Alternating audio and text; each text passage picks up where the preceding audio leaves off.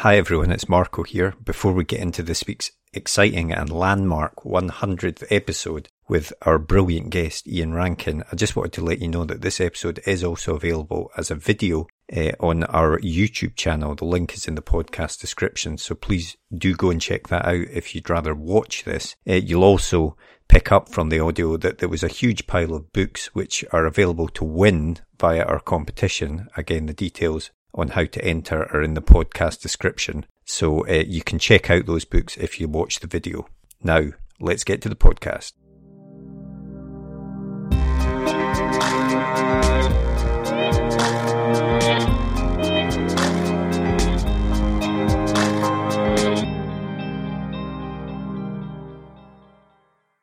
Hello and welcome to this very special episode of Page One, the Writers' Podcast. I'm Marco. I'm Derek. And thanks for joining us for our 100th episode. 100 episodes. Yeah. Can you believe it?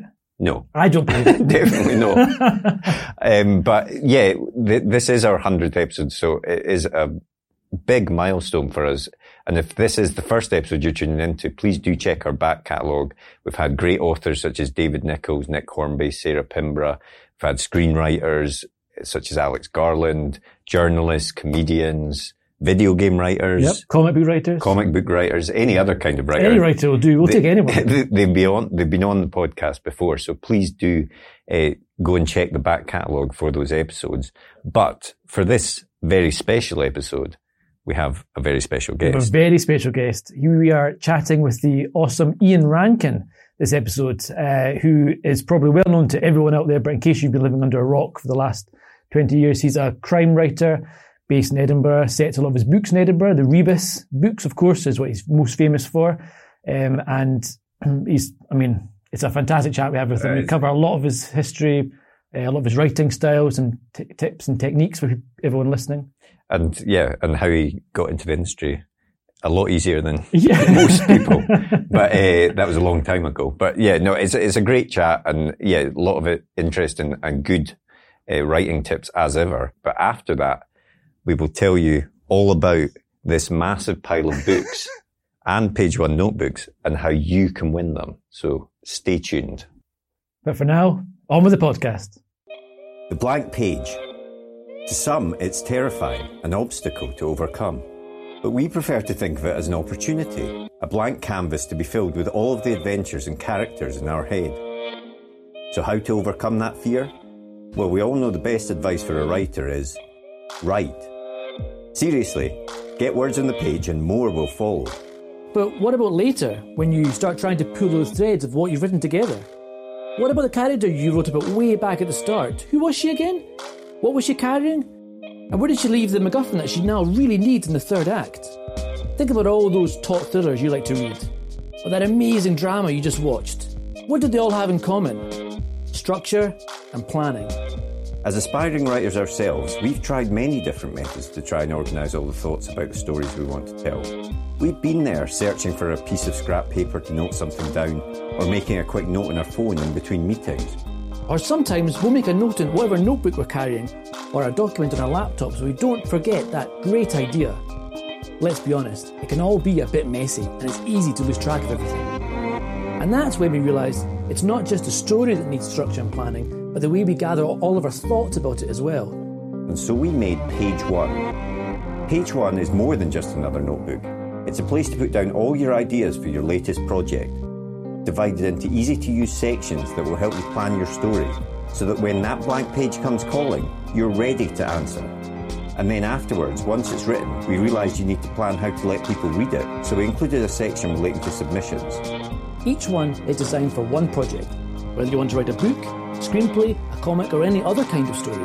We truly believe that when you use it, it will help you get to the main event, writing your story. So we hope this helps. We can't wait to read what you come up with. And remember, every story starts with Page One.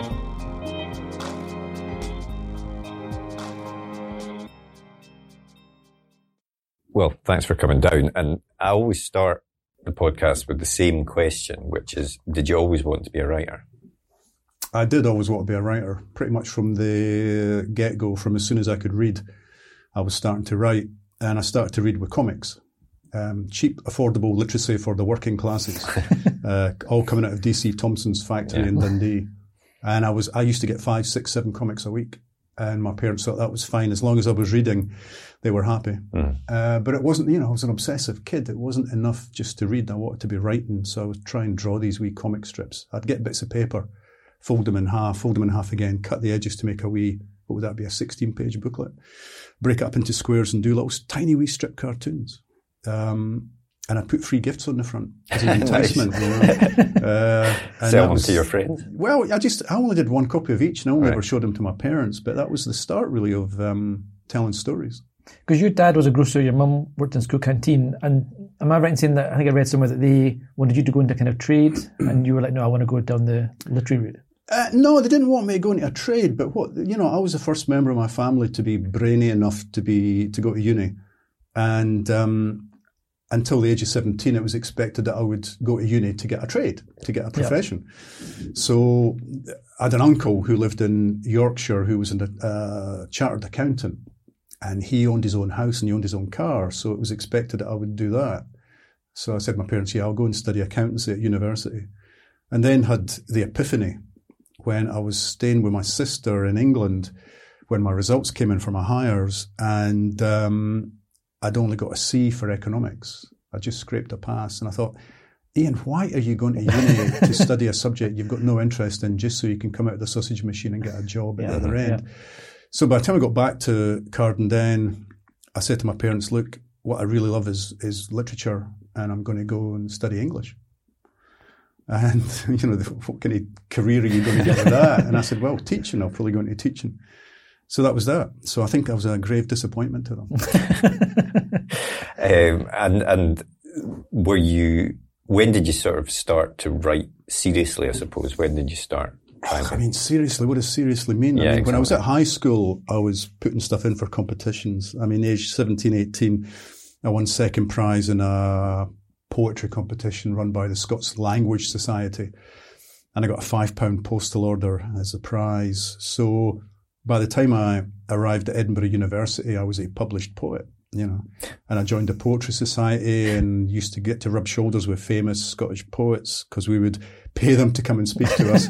And if student poets got to be the support act. And so I was standing up and reading out my very precious poems to people in the hope that girls would fall over themselves to get to me. It didn't happen, but at the same time I joined a punk band, a new wave band, so some of the poems came in quite handy as song lyrics. And then what happened? The poems were really telling stories. They were not just moments of emotion, they were actually narratives. So when a short story competition was announced in the Scotsman newspaper, I went in for it and again won second prize. Story of my early writing career is winning second prize to better writers. First prize went to Ian Crichton-Smith, who was a very recognised Scottish writer at the time. So I met him as a result of that, and won a Sinclair Spectrum computer. Nice. And my story was published in the Scotsman.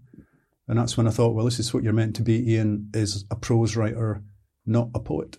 And then after you left university, am I right in saying you went to London and France, and you worked as a swineherd, an alcohol tester, and this whole time, I have to say, how did you get into those jobs? But then also, this whole time, were you working on your writing? Were you? Well, let's go back a tiny wee bit. At uni, eventually I left, having got my MA, and spent a year in the wilderness thinking, what the hell am I doing in a succession of dead-end jobs? And went back to do a PhD in the novels of Muriel Spark. And so I got 3 years of funding by the Scottish taxpayer. And during those 3 years, that's when I thought, right, now's your chance to become a writer. Mm-hmm. Don't do the PhD, just sit in the library and write your own stuff. And I wrote 3 novels in 3 years, and the first one was never published. Second one was picked up by Polygon, a small publisher in Edinburgh.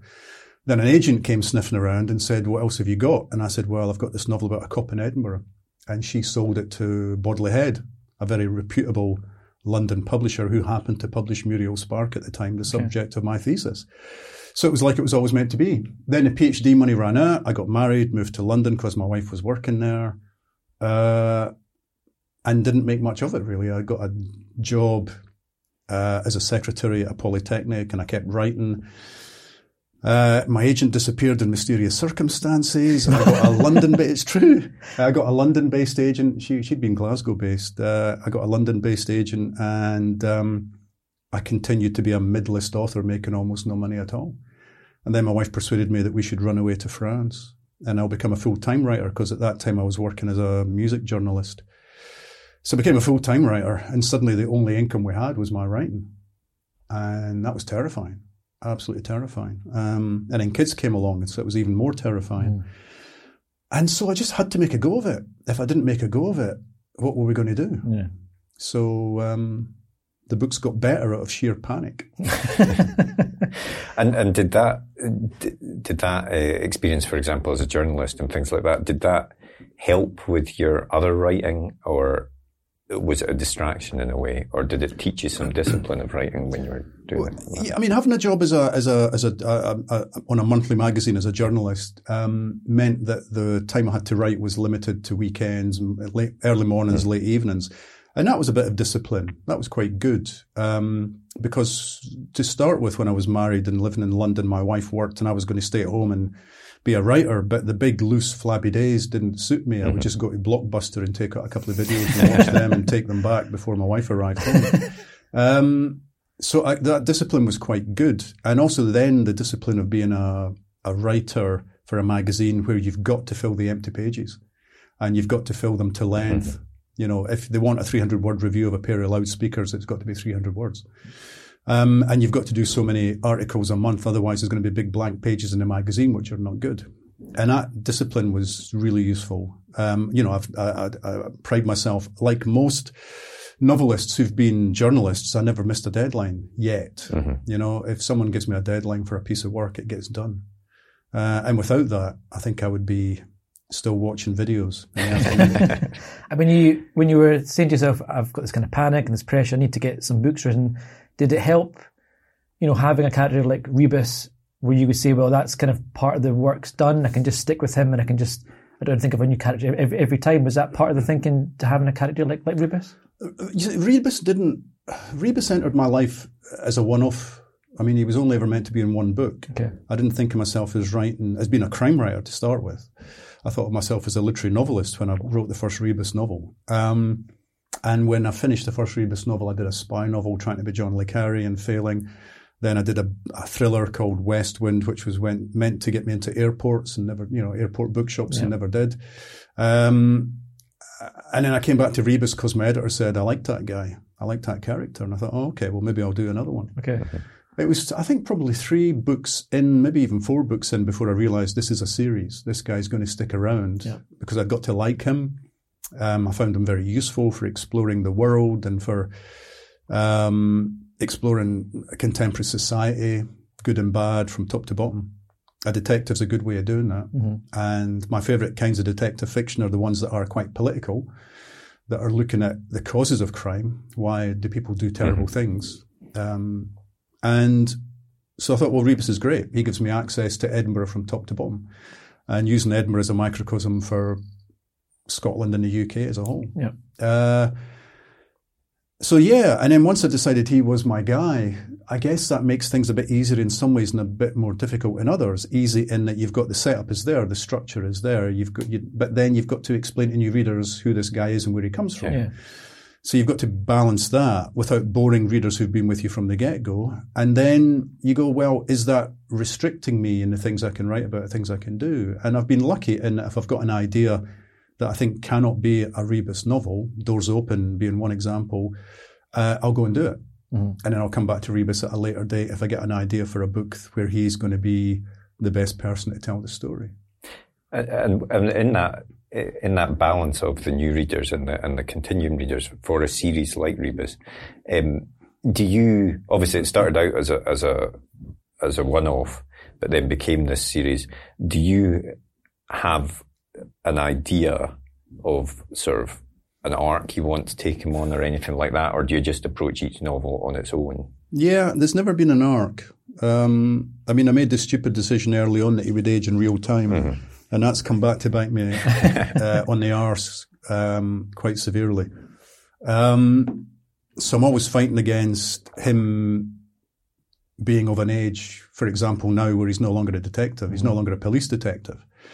So what does he do? He's retired and he's got health issues because at his age he will have health issues, having been a smoker and a drinker. So I'm having to deal with all of that. But in some ways, that is also a bonus because it keeps the series fresh. It means when I start a new book, his life has moved on. Things have changed. He is not the same person he was 2 or 3 or 4 books ago. Yeah. So it's a challenge, but it keeps me on my toes and it keeps me interested in him as an individual, as a human being. Because we're all going through that. We're all going through this aging process and aching in the places where we used to play. I quite like that. But then that limits the number of books that he can appear in. And every time I start a new book, I think this could be the last one. I never know. But I don't know because there never was a plan. It's just weird that, and I did retire him. I retired him at the end of Exit Music because he'd reached 60, which was the retirement age for detectives in Scotland. And I thought I was done. That's it. No more. And I just, he found a way to bring himself back into the centre of the action. And you've also sort of kept the world of Rebus alive as well by introducing other characters that now appear in his book. Malcolm Fox, obviously, being one. Is that, has that helped to be able to tell the stories from a slightly different perspective and things like that? No, these people just arrive. Characters just arrive, and either they're interesting and I want them to stick around, or else I've got no use for them, and sometimes they end up dead. And sometimes they're dead and I don't want them to have died. I mean, in the early Rebus novels, there was a priest that he was very friendly with, and we would have good conversations about good and evil. And then that priest died. I didn't mean for it to happen. He just did. The book said, no, this guy's gone. And I went, oh, that's a shame. And then other characters come around, like Cafferty, the gangster, and he's meant to be in one book, and then he comes into a second book because I need a gangster. And I think, no, actually, you're a really interesting character. You're getting to stick around. And characters just come and go. You know, Rebus had a sidekick called Brian Holmes, and then I didn't need him anymore. He went. Then I thought, oh, actually, no, I do need a kind of sidekick. So Siobhan Clarke arrives. She's got her own arc, but I never think about it in the long term. I get an idea. I mean, I'm writing a book right now, and I got an idea for the story, and I thought, okay, that sounds to me like Rebus would be involved in it. Cafferty would be involved in it. Is there any room for Siobhan Clarke, Malcolm Fox? Yeah, they can be doing X, Y, and Z. Okay, so the story tells me who is required and why. And then I just start making it up as I go along. Well, that's what I was planning on asking, what your writing style is like when you're actually writing. Or it sounds like you don't really do much planning, you're more of a pantser as you sit down, just see where the story takes you as you're writing it. Yeah, I mean, I've started books sometimes with just 7 or 8 pages of notes, and not really knowing who the killer is or where it's going to go. But if you start a book with a dead body, as a procedural writer, then you're off and running. Yeah. There are certain things the readers will expect are going to now happen, and that gives you 30 or 40 pages of plot before you know it, and you've introduced characters, and then those characters you hope are interesting enough to take you off on tangents and take you to the next step. My wife used to say that I was notorious for, coming down from the spare bedroom, which was mostly my office, most of our married life, and saying I'm at page 65 and I'm lost. I don't know what to do next. I've done the murder scene, I've done all the autopsy, and I've done this and done that. And she laughs and goes, well, you're not stuck. The story's going to tell you where to go next.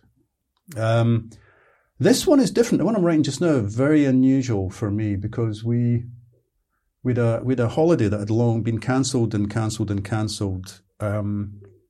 of COVID. And finally, January this year, we were able to get away to the Caribbean for 2 weeks. Nice. It was lovely. And it was a spa resort. And as part of the package, every day you got a back massage. You got a different type of massage every day. And I was lying in this darkened room, face down, somebody kneading my shoulders or my back, ambient music playing. And I just let my head go. And I'd start plotting. Partly because I knew I had to start a book when I got back. But I had only the vaguest idea when I arrived at this spa resort of what this book might be. And it changed totally during the course of these 2 weeks. And I would come out of each massage session, get my phone out and just type in a wee note to myself about everything I just thought so I wouldn't forget it. And eventually when I had enough of that, I took a A4 pad with me and I wrote it down. And I came back from the holiday and typed it all up. And I basically had a very good skeleton of a book. Much more plot than I would normally do. Okay. Having typed all that up, I then put it to one side, started writing, and I've not looked at it since. And I'm nearly at the end of the first draft, and I literally have not looked at the notes that I took. And so when I finish the first draft, I'll go back and look at them and think, oh yeah, I meant to do that. Oh, I should have done that. Oh, that needs to be changed. I'll do all of that in the second draft. The first draft has been written in a complete rush. And I like writing in a rush. First drafts for me are usually written in between 30 and 40 days. Okay. Every day, writing every day. And I write every day because that way you get pace, and also I don't forget what's needing to happen next. Do you revise it as you go, or do you just get pushed I don't look to at the it. end of, right, I literally don't look at it. So people's names change. Right. Okay. Somebody's only got one leg on page 6, but they're fully functioning by page 25. Somebody who's a woman on page 6, a man by page 30, because I've forgotten. And I just fix all that in the second draft. And that's when I do the research between first and second draft. I mean, this first draft's got things like, I need to go there and look at that. Yeah. I need to drive down that street. I need to go this part of town. I need to look that up in an encyclopedia. I need to check that detail with a lawyer. All of that I do after the first draft. I think if you do too much, not planning so much, but research, you do a lot of research before you start the book, you get snowed under with it, and you put too much of it in, or it looks as though you've done the research. Yeah. By the end of the first draft, I know what I need to know, not what I might need to know. Yeah. Yeah, I think definitely. I can think of some books that I've read where it's clear that the person spent a lot of time doing research and wanted to show you that they've done the research. Yeah, exactly. I mean, the secret of good research is not what you put in, but what you leave out. Yeah. And it's like with you've got a police novel, right? You've got a procedural novel. The police procedure in real life is incredibly boring. A lot of knocking on doors, asking questions, getting nowhere. A lot of checking stuff that goes nowhere. What I've got to do in the books is give a sense to the reader that's happening somewhere else. That's happening just outside our field of vision. We're focusing on these detectives who are actually making progress in the case. In a real life situation, it wouldn't be that way. There'd be a lot more cops involved, a lot more strands, a lot more dead ends.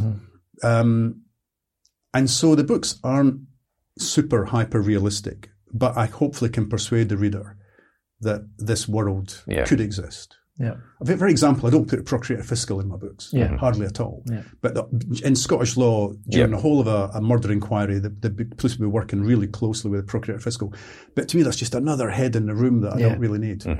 And if I put them in, I've got to explain to non-Scottish readers what is this and why is this happening. It's bad enough with things like corroboration and having two pathologists and everything else for an autopsy. You're going, oh, geez. That's just one more character that I don't really need in the scheme of things. But given that is your approach then to writing your own novels, I'm just looking at The Dark Remains there, which you took the notes of William McIlvanney and finished the book. That must have been a very different process for you then to go and find all that. That was a very different process. I just finished writing a rebus novel, Song for the Dark Times. Canongate Publishers came along and said, look, we've got these notes that William McIlvanney's widow has given us for a novel he was thinking of writing. Will you take a look at them and see if there's anything there that could make a book or even a long short story? And so they just handed me a couple of hundred pages of notes which they had typed up from his handwritten notes. So there'd be bits where the person typing up would say, I think this is the word, but I'm not absolutely sure. And I sifted through it and there was a kind of spine of a novel there, but there wasn't a lot. There wasn't a lot. And I said, yeah, if you did this and you added that and you changed that and you brought this in, yes, you could get a short novel. And then they said, well, Siobhan, McIlvanney's widow, would like you to have a go at it. And that's when I thought, well, I don't know if I can do this. I've never been a ventriloquist before. And it wasn't as though he'd written the first half of a book and then died. So it wasn't like The Mystery of Edwin Drood or something, or Weir of Hermiston. It was more just, there was a scene here, there was a half scene written there was a character, there was a line, there was a joke, there was a situation, there was a sense of what the ending might be. I could feel he knew what the ending was, but he hadn't bothered writing it down. So I went back and reread the McIlvanney novels, trying to get his voice and finding some of the characters from the 3 extant novels that I could use in this book that he hadn't brought in. For example, I mean, Willie had mentioned 3 different gangsters, and in his books, he does these 3 gangsters do operate in Glasgow. Now, if I'd been writing this book from scratch, 3's too many. Yeah. You don't need 3 gangsters, maybe 2. So you've got that kind of that power struggle. Yeah. You don't need 3. But he had 3 in. I thought, okay, I've got to bring the 3rd gangster in. So there were things that I thought, to make it a Willie McIlvanney book, I've got to do this. I wouldn't necessarily have chosen to do that. And yeah, I mean, it was hard because I wanted to disappear. I wanted to not be visible in this story at all. That was tough. But Siobhan, William McIlvanney's widow, was the first person to read it, and she wrote me a lovely letter and said it was like he was in the room. Yeah, it was like he was back. I mean, I have to say, I listened to the first book, the Laidlaw book, on audiobook, and the version I had was him doing the voiceover, doing the reading of it, and so he has a brilliant reading voice, and he's got these brilliant phrases in his books, and similes and stuff, and he says them in a certain voice, and I had it in my head the whole time. Then I read the second book, and I read it in his voice in my head, and it was just like he was reading it out loud. And I came to read The Dark Remains, and straight away I just had his voice in my head reading out. It really was just like his style of writing, and I mean that must have been quite a daunting task, because folk call him the godfather of tart noir. He was this massive figure. Was there part of you that thought to say no to this? What I said to Canongate was, look, I'll take a look at it and I'll tell you what I think. And then when I said to them, yeah, if you do X, Y, or Z, and they said, well, we'd like you to do it, have a go. I said, well, I'll have a go, but if I don't think I'm getting it, I'm going to walk away. I mean, the contract that I do with you has got to say Ian can walk away if he doesn't feel this is working. Yeah.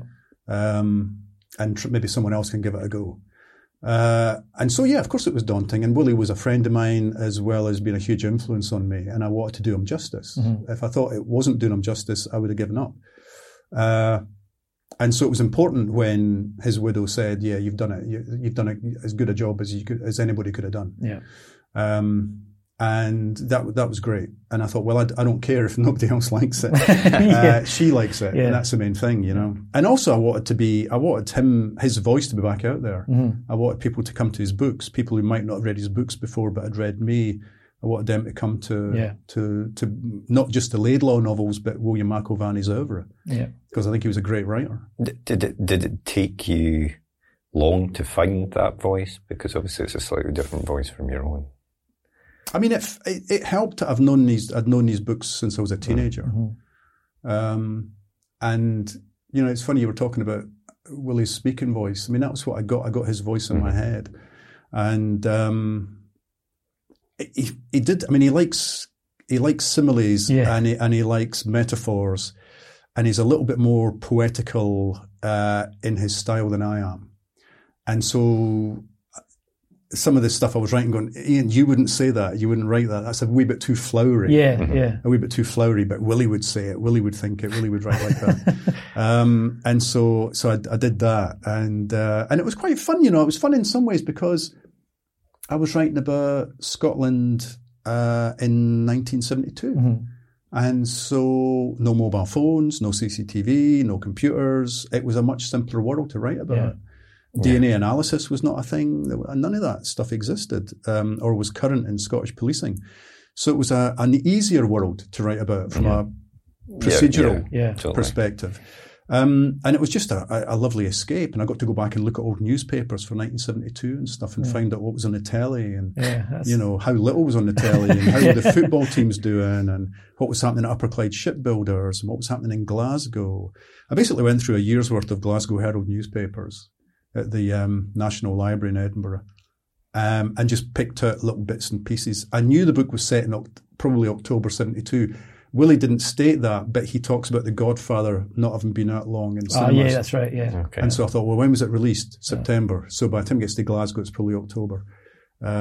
So that gave me a useful kind of structure for the book.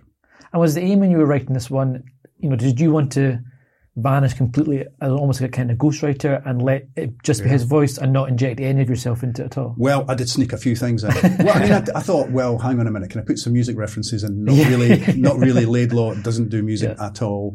But right from the get-go, I managed to mention Bible John, which was an obsession of mine from Black and Blue. So I got that, and that's definitely me. That wasn't in Willie's notes. And there's something, what else did I do? There was something else I did. And then, the publisher said to me, there's not a lot of women in this book. And I went, no, well, in the Laidlaw books there just are. Yeah. Women are invisible as characters in the Laidlaw books. But I'd introduced Laidlaw's wife and as a character, and also the wife of another character. And they said, well, there's a wee bit more you can do with them. So I did add in little bits that made it more attuned to what we'd be writing about in the here and now. But Willie wouldn't have done that, I don't think. I think Willie's world was not a world of women. So that was one thing that I did that maybe makes it my book more than his book. Yeah. And do you think, I mean, as far as you're concerned, is that the end of Laidlaw, and should it be the end? For me, it's the end of Laidlaw. Yeah. He left buried in amongst the notes were scenes that looked to me as if they came from another book. Right. I think he had an idea to kind of bookend his career with Laidlaw by having the final book in the Laidlaw series and an early book, his first early case. So there was some stuff in there, and it was Laidlaw in his last week as a detective before he retires, and it was a serial killer case. And I just thought there's not enough there. Mm-hmm. There's just a couple of wee scenes and a couple of lines here and there. I thought, could I try and incorporate it into this? No, not really. There might even have been a third story in there as well. There was another character that I couldn't quite make out what role they played in either of the other plots that I could see. So another writer could have a go at it, but you could not call it a William McIlvanney book, I don't think. Yeah. There's not enough there. But somebody might have a go, but it won't be me. And obviously, as Tarek said, McIlvanney is sort of called the godfather of tort noir, and Scotland does have this, especially over the past 20, 30 years, a very rich seam of crime authors. Why do you think that is? Do you think it is starting with his influence? It seems to be very focused in Scotland that there is this crime scene. I'm not absolutely sure why it is. It could be that a species of working class writer who wasn't going to get shored up by the Arts Council thought, I've got to write commercial fiction. I've got to write books that sell. Yeah. I mean, just at a kind of very venal level. Yeah. I did that myself. I started off writing literary fiction, or what I thought was literary fiction. I was never going to make a living at it. So then I thought, well, if I want to be a full-time writer, what kind of book would I write that would make me a full-time writer? And thrillers. When I was a kid, I read thrillers, so I thought thrillers, crime novels. I didn't read crime novels when I was a kid. I'm one of the few crime writers I know who wasn't a fan of the genre before I started writing them. It was only later on that I was. But also, I think the crime novel appeals to left-leaning writers who want to write about issues, who want to write about politics, who want to write about problems in society, but also want to take on big moral themes of good and evil. And throughout Scottish literature, you will find a very rich seam of dark writing, of writing about the dark side, of Jekyll and Hyde, Justified Sinner, up into Muriel Spark, who was writing these very complex characters like Jean Brodie, who were the hero and the villain of the piece, or The Driver's Seat, which is an extraordinary short Muriel Spark novel that twists the crime novel on its head. So all of that is in the deep structure of Scottish literature. And so I think a bunch of writers at round about the same time just came to this notion that there was something there. And also, it wasn't a very busy field. There were very few Scottish crime writers around when I started out. And within a few years, as you say, there were quite a few. And I think possibly because, although it was slow, I mean, I was going to say it wasn't because Val McDermott and I became successful, but it took a lot of books. Yeah. When I was reading Val's early books, she wasn't selling much. People reading my early books, they weren't selling much. I was always on the cusp of being dropped by my publisher for being a mid-list author who was just barely selling enough to keep them interested, to keep the publisher interested. But the books got bigger and better, got more complex, got powerful, and and we just stuck at it. I think the thing was just being thrawn, a good Scots word, stubborn, and thinking, my books weren't selling well, but I just wanted to write about this character. I liked the character, and I liked Edinburgh as a location. Yeah. Do you think the publishing industry as well has changed to the extent that, certainly when I'm younger, I don't really remember supermarkets having books and stuff like that. Do you think that helps a certain genre of book, or I suppose genre writing over literary writing because it's more accessible to people and things? I don't know. I mean, maybe. I mean, the world's changed so much now. I mean, supermarkets, yeah, but everything's online, right? I mean, yeah, absolutely. Buying books online, publishing online. There's a whole other world of reader out there that is unknown to me. They read books that never appear in actual physical form. They publish their books online. Their books are read online without them actually existing as things you can buy in a supermarket. I'm old school. You know, I don't use Kindles and things. I don't buy from Amazon. I still buy physical books and read physical books. But you know, I don't know if that puts me in a minority or not. I know physical book sales have done pretty well recently. But you know, markets. I think. Again, a lot of the successful writers, I mean, Val's another one, came from being a journalist.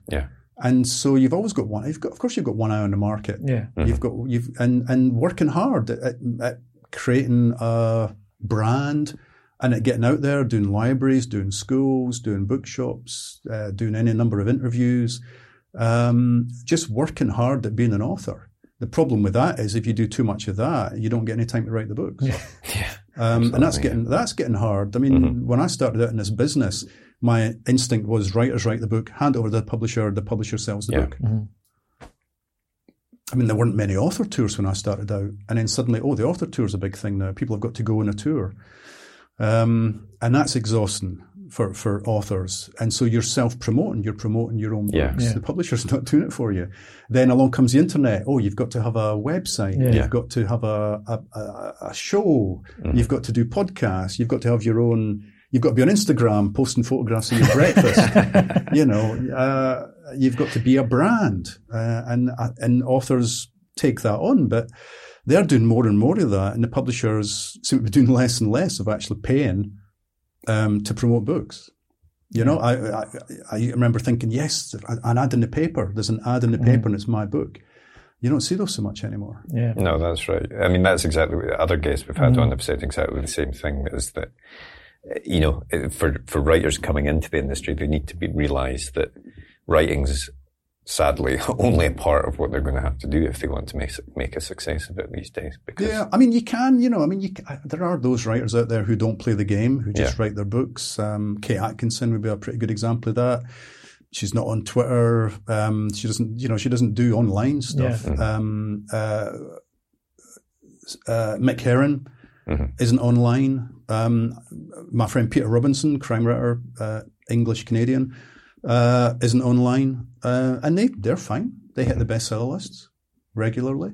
They've done it by word of mouth. They've done it the hard way, and I take my hat off to them. Yeah, absolutely. I wanted to ask you about another book you did, Dark Entries, which was a graphic novel. And you've said already that you were a big fan of comic books as a kid. And what was that something you'd always wanted to do, to try your hand at a different type of writing? Yeah, I mean, you know, I from the get-go, I was trying to be a comic book writer, but I couldn't draw. And I didn't know how to get into that world. I didn't know how to access that world. So I sort of gave it up and just became a reader. My wife still teases me because on our wedding day, first thing I did while she was getting her hair done and everything else, I went off to buy 2000 AD. It was a Saturday and that was the day that 2000 AD came out. So I had to get 2000 AD before I went to the wedding. I got my 2000 AD ready. Yeah, I loved comics. And then eventually DC Comics got in touch and said, do you fancy doing a graphic novel? And I went, come on guys, I've been waiting 30 years for this email. Thank you very much. And I did a John Constantine Hellblazer standalone 200-page graphic novel. Now, they've not asked me to do another one, so obviously it was a huge success, you know. But yeah, I like the form. It's a very different way of telling a story. You know, when I first tried it, I wasn't very good at it because I put in far too much information. You know, there'd be too many panels, and they would say, no, you don't need that. You can go from there to there in one panel. You don't need 5 panels for somebody to push open a door and walk into a room. You don't need 5 panels for that. Same when I started trying to write for TV. They'd say, no, you just don't need all that stuff. You can just have him get in the car, he arrives. We don't need to be on a journey with him. I go, oh, okay. And it's all part of the learning process. And it's just so you don't get bored and you don't get lazy.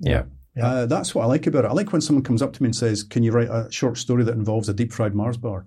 Great. Make me think outside the box. Yeah. Make me think something new. A play, and I did a stage play. I've done radio plays. It just stretches you. The first stage play I did was with another writer. So you're actually sitting in a room working together. It's just weird. I'm not sure I liked it, but anyway. And with a comic, you're working with working with an artist who I never met, Werther Deladrea. He was in, I can't remember, Italy or Spain. I can't remember. The editor was in New York. I was in Edinburgh, and so it was all done through emails. Yeah. And Werther's having huge success now with Something Is Killing the Children. Oh, yeah. He's doing, James Tinian. Yeah. He's doing stuff with him. But yeah, it was all just part of that.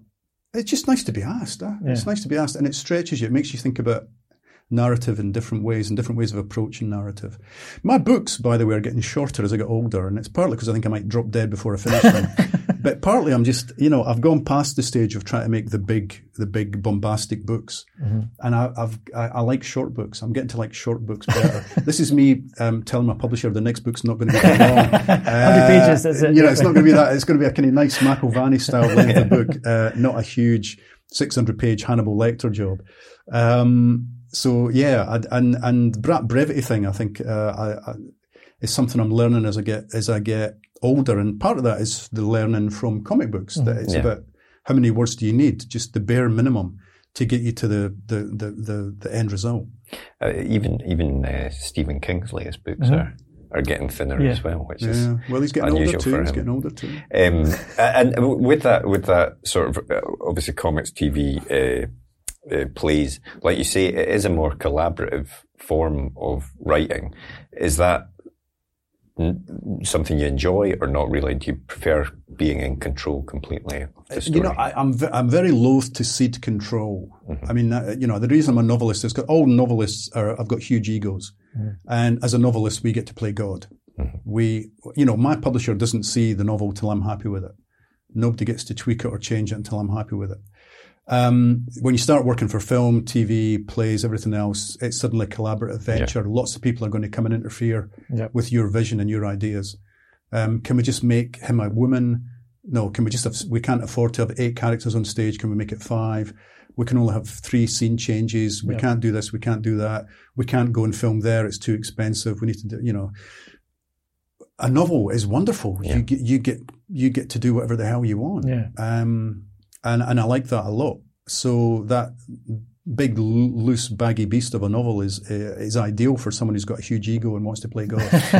There's a few guests we chatted to who said something similar, which is when you write a book, you can have a limited budget, etc., and you can do everything. When you're working on a film or a TV show, you've got so many hoops to jump through, so many folk have to sign off on it. It's so much harder to get it made. Whereas a book, it's just you write it, you hand it in, and it's done. Yeah. And just last year, during lockdown, I did this. Basically, as soon as I finished the McIlvanney book, along came STV and Channel 4. Yep. Do you fancy doing Murder Island? And I went, well, what is it? They said, well, there's an island. Members of the public go there as amateur detectives. There's been a murder. They've got to solve it. They win a prize. I went, is that what you've got? Yep, that's what we've got. Said, we'd like you to script it. I went, okay. Can you script it? Well, I don't know. You can. So it became one of those, those, when you were young, maybe those books where you'd roll a dice and roll a 6, go to page 12 or something, that kind of adventure story, interactive adventure. It was like that because I was saying, well, if the detectives go here and talk to this person, this is the conversation they might have, or they might have this conversation. Yeah. The person might tell them this, or they might not tell them. But they might not go there. They might go over there and talk to them first, and they might find this clue. And I'd plant a clue, and I would say, but what if they don't find the clue? What do we do? And so it was like, I had all these scenarios. It was the most complicated piece of writing. And I just overwrote. I wrote thousands of potential scenes or things that could happen. Yeah. And they ended up using a tiny percentage of them. I mean, it sounds like a kind of jigsaw puzzle almost. And I suppose for the actors that were interacting with them, who had the script, they would have to know what the people had found and what they might get, or what they would have to prompt them and trying to guide them. Well, there was a little bit of that, but it didn't really work. I remember there was one bit quite early on where one of the actors, one of the characters, gave them what was a huge clue, but they ignored it completely. And people were shouting at the television and watching at home were going, but that was it. It was gone. because they hadn't picked up on it. Yeah. It was gone. We couldn't sort of lead them by the nose to it again. And that was, I was going, oh my, and I had lots of backstory we ended up not being able to use and stuff. And, it was really interesting. And that element of chance was extraordinary. I mean, they could end up not solving the crime. Mm-hmm. Yeah. They could end up solving it within 5 minutes. Yeah. We went, and teams were going to get knocked out as the episodes went along, and you're going, geez. Yeah, it's very much like a sort of role-playing game almost or something. Yeah, or like a video game. Yeah. But, I suppose that element of chance was really interesting, actually. Yeah. And the ending of it, how much control did you have over the ending? Whereas, did you want to have an ending that was a surprise to them, like a twist, or did you want them to be able to solve it definitively and have that feeling of achieve something? I don't know. I mean, the plot, there were plenty of clues, and they were all leading towards this one person. Mm-hmm. And some people watching at home thought they'd worked it out quite early on. Very few people got the whole thing. And the detectives, because we had 3 real detectives who were sort of in charge. And I heard afterwards, I didn't go to the island for the filming, but I heard afterwards they would all go back to the hotel and sit down and they would get out charts and things. And they were trying to solve it because they didn't know. They didn't know either who the killer was. Yeah. And they were trying to work it out. And one of them told me afterwards, she said, I've read a lot of your books, Ian. I knew the way your mind works and I thought I'd got it, and I did get it.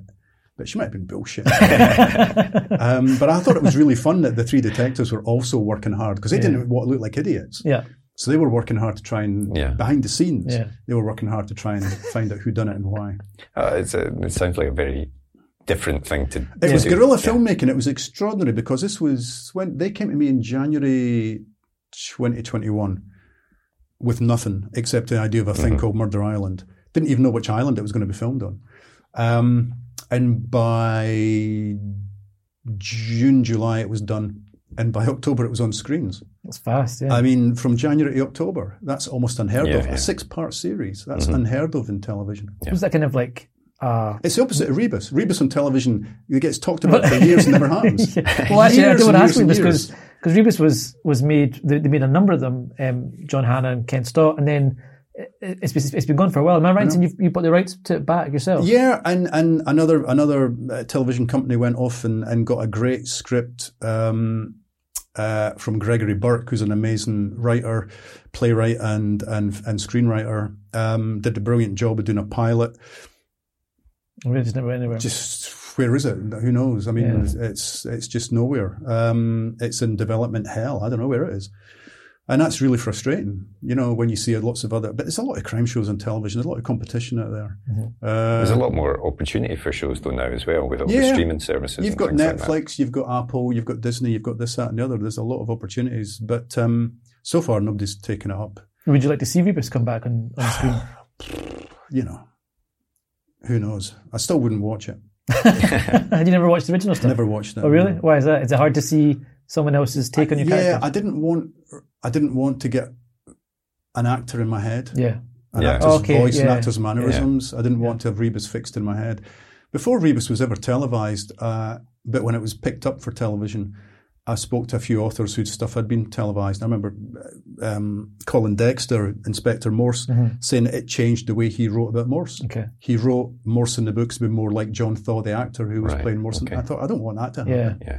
I don't want to be writing about an actor. I want to write about my guy. Mm-hmm. So I thought, no, I'm just going to step away and not watch it. Fair enough. Having said that, I did watch Brian Cox. He did a little one-off during lockdown. He did Rebus in lockdown. Oh, that's right. A 10-minute monologue of how Rebus would cope in lockdown. That was for the National Theatre of Scotland, just a monologue, and he was great as a contemporary Rebus. Yeah. So I have watched him. Maybe he's what I've got in my head now when I write it. Well, that brings me to the next question, which is what is next? What are you working on just now that you're able to talk about? Obviously. I mean, I'm working on a Rebus novel. Yeah. It's going to be finished by, I'm talking to you in late February. It's got to be done and dusted by the end of May, so it can be published in October. So that's what I'm working on. Panic is not set in yet, but the adrenaline is definitely flowing. I've taken a day off today to do this. But it's one of the rare days off I've taken. And I might even go back. I'll probably do some this evening, actually, because I don't like to take a whole day off. So I'll probably go back and do some this evening. It's fine. I think at the moment, it's salvageable. Yeah. You know, the first draft is rough, but it always is rough because it's written in a rush. Second and third drafts will make it look as though it was always meant to happen. The story was always meant to happen in this very clear, clinical way. And after that, what? After that, don't know. Murder Island 2 gets talked about, but nothing's set in stone. I've got a stage play that I wrote after I wrote Murder Island, which is a rebus stage play, and that's with a producer at the moment. But it's a tough time for theatre, so I don't know what's going to happen with that. I mean, is it quite nice being at a point in your career now where you can afford just to say, I'll just choose what project I want to do next, rather than having to that panic of I have to write to make money? My wife says that. She says it must be nice to have that freedom. And then I go, yeah, it'd be lovely. And I got an idea for a standalone book, and instead of writing the standalone book, I went and wrote another rebus. So, maybe I'll come back to the standalone book at some point. And I assume you're going to go back on holiday to get another massage to get the ideas going again. Yeah, we're actually booked for next year, actually. Already booked. Yeah, you know what? I just couldn't believe that was happening that way. I just thought I never go on holiday and actually come back from holiday with a book. You know, it was just an amazing thing. And I think partly it was panic, because I thought, we're in January. Yeah. The book's got to be done by end of May. All right, so you were over at that point and you'd already signed on to do a book and you didn't know what you were doing. Okay. I'd already signed on to do 2 books. One had to be delivered by the end of May, next one's 2 years hence. I don't know what that's going to be. I've got the freedom, but I keep signing up to bloody contracts. I think it's part of that working class thing. You always think, I'm going to be earning a crust. Yeah. You know, and also I want to still be wanted. Yeah. And if someone wants me for 2 books, I'll write 2 books. And before we finish, you said you write every day. Is it the act of writing that's important to keep the flow going, or do you have like a target that you want to hit every day or anything like that? Yeah, I mean, the thing is, I write every day when I'm writing a book, and then I can spend months and months and months not writing anything of any substance at all. I'm very capable of walking away from writing for long periods of time. I'm the laziest busy writer I know. Mm-hmm. You know, for someone who churns out a book pretty much every year, or a big project every year, I spend a lot of time not doing any of that. Mm-hmm. But when I'm writing, I've got to be writing every day. It's a muscle. It's other people will tell you that writing is a kind of muscle mm-hmm. thing. You've got to keep exercising it. And also, because my stories are quite complicated, if I walk away for too long, I will forget where the hell it's going. I'll forget all the threads and everything, make it much harder to come back to it. So I don't like to take too long a gap from writing sessions. And I'm lucky now because I've got a separate office. I've got an office in Edinburgh that isn't my home. So I literally go to work every day. Mm-hmm. I go to the office and I do a day's work. I'll get to the office about 10 o'clock. I'll go back home about 5. I might have gone home for lunch in between because the office is literally 2 minutes walk from where I live. But I tend to work office hours. Right. Okay. And you can get a lot done. I mean, there's no average day. On a good writing day, I'll get 10 pages, which is about 3,000 words. Right. 3,000 words, 7 days a week. What's that? 21,000 words. Yeah, it wouldn't take you long to get 5 weeks, you've got a novel. Yeah, exactly, yeah. But you're pretty knackered by then. Yeah, I can imagine.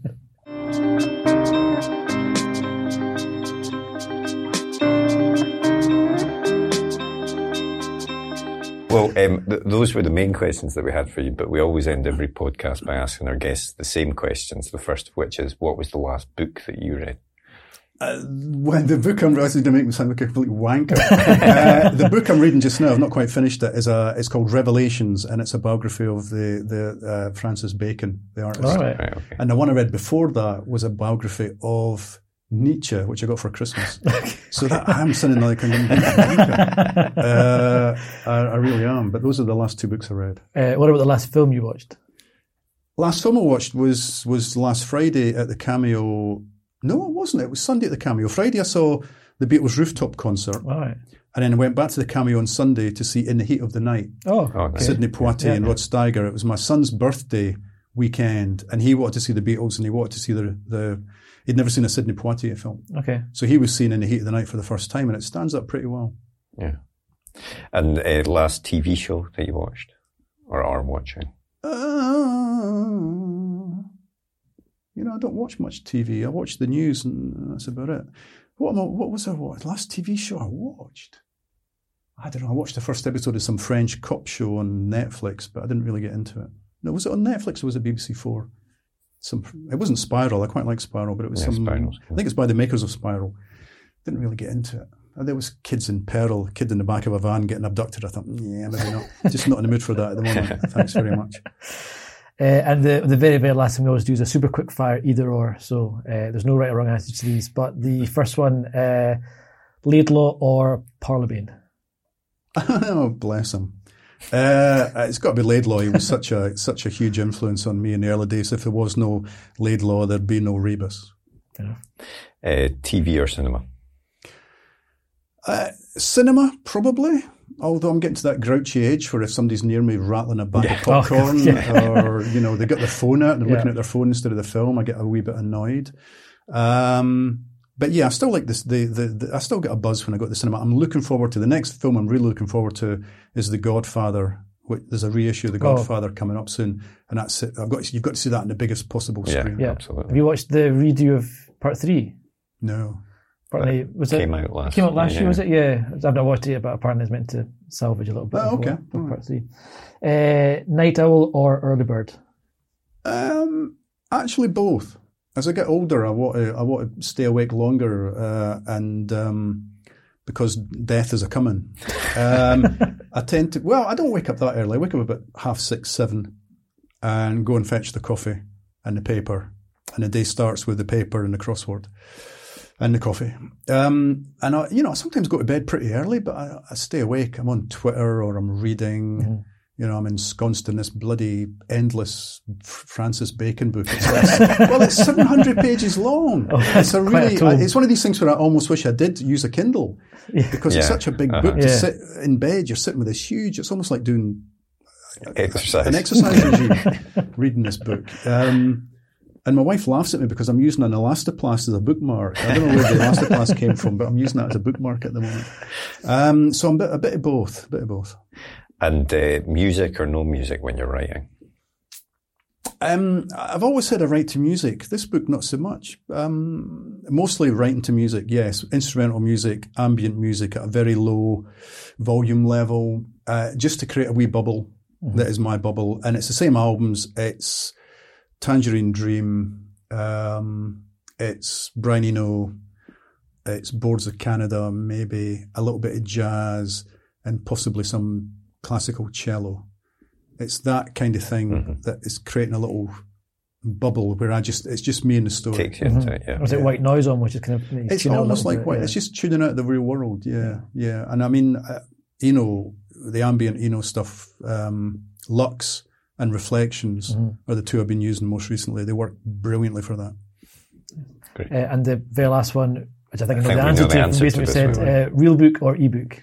Yeah, it's always real. I mean, I've tried ebooks and failed. I like to be able to flip back and write in the margin sometimes, and all that stuff. Been in my wife's life when we were students because I would write and I'd get a loan of her textbooks and I would write in the margins. It used to drive her nuts. As long as you fold the pages, it's a bookmark. Folding the corners down, dog-eared corners, you name it. If I can't find an elastoplast to use as a bookmark, I'll resort to turning down the pages. Cool. Yeah. Well, thanks very much, Ian. That was awesome. That was great. Thank you, guys. Thank you so much.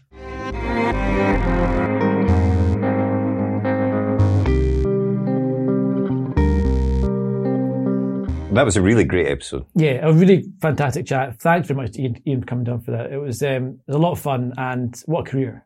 Well, to have a legend like that for 100th episode is really something special. And if you've not read his book, The Dark Remains, with the great William McIlvanney, absolutely go and read it. But first, you might want to try winning a copy. Indeed, because as you will see, we have a lot of books here, and 3 lucky people can win a signed copy of The Dark Remains by William McIlvanney and Ian Rankin, along with a selection of these other great books from our previous guests, such as Anna Mazzola, C. Robert Cargill, Tim Lebon, Kate Quinn, Alex de Campi. There's a whole selection of books here.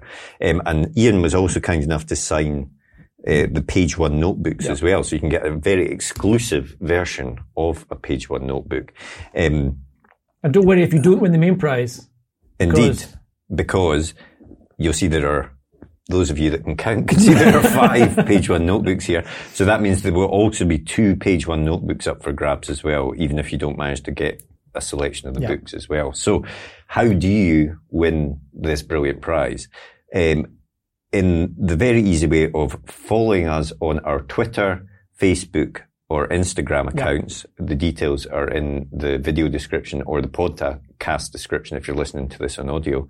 And also liking the posts that we do about this and tagging others that would want to win some of these great books.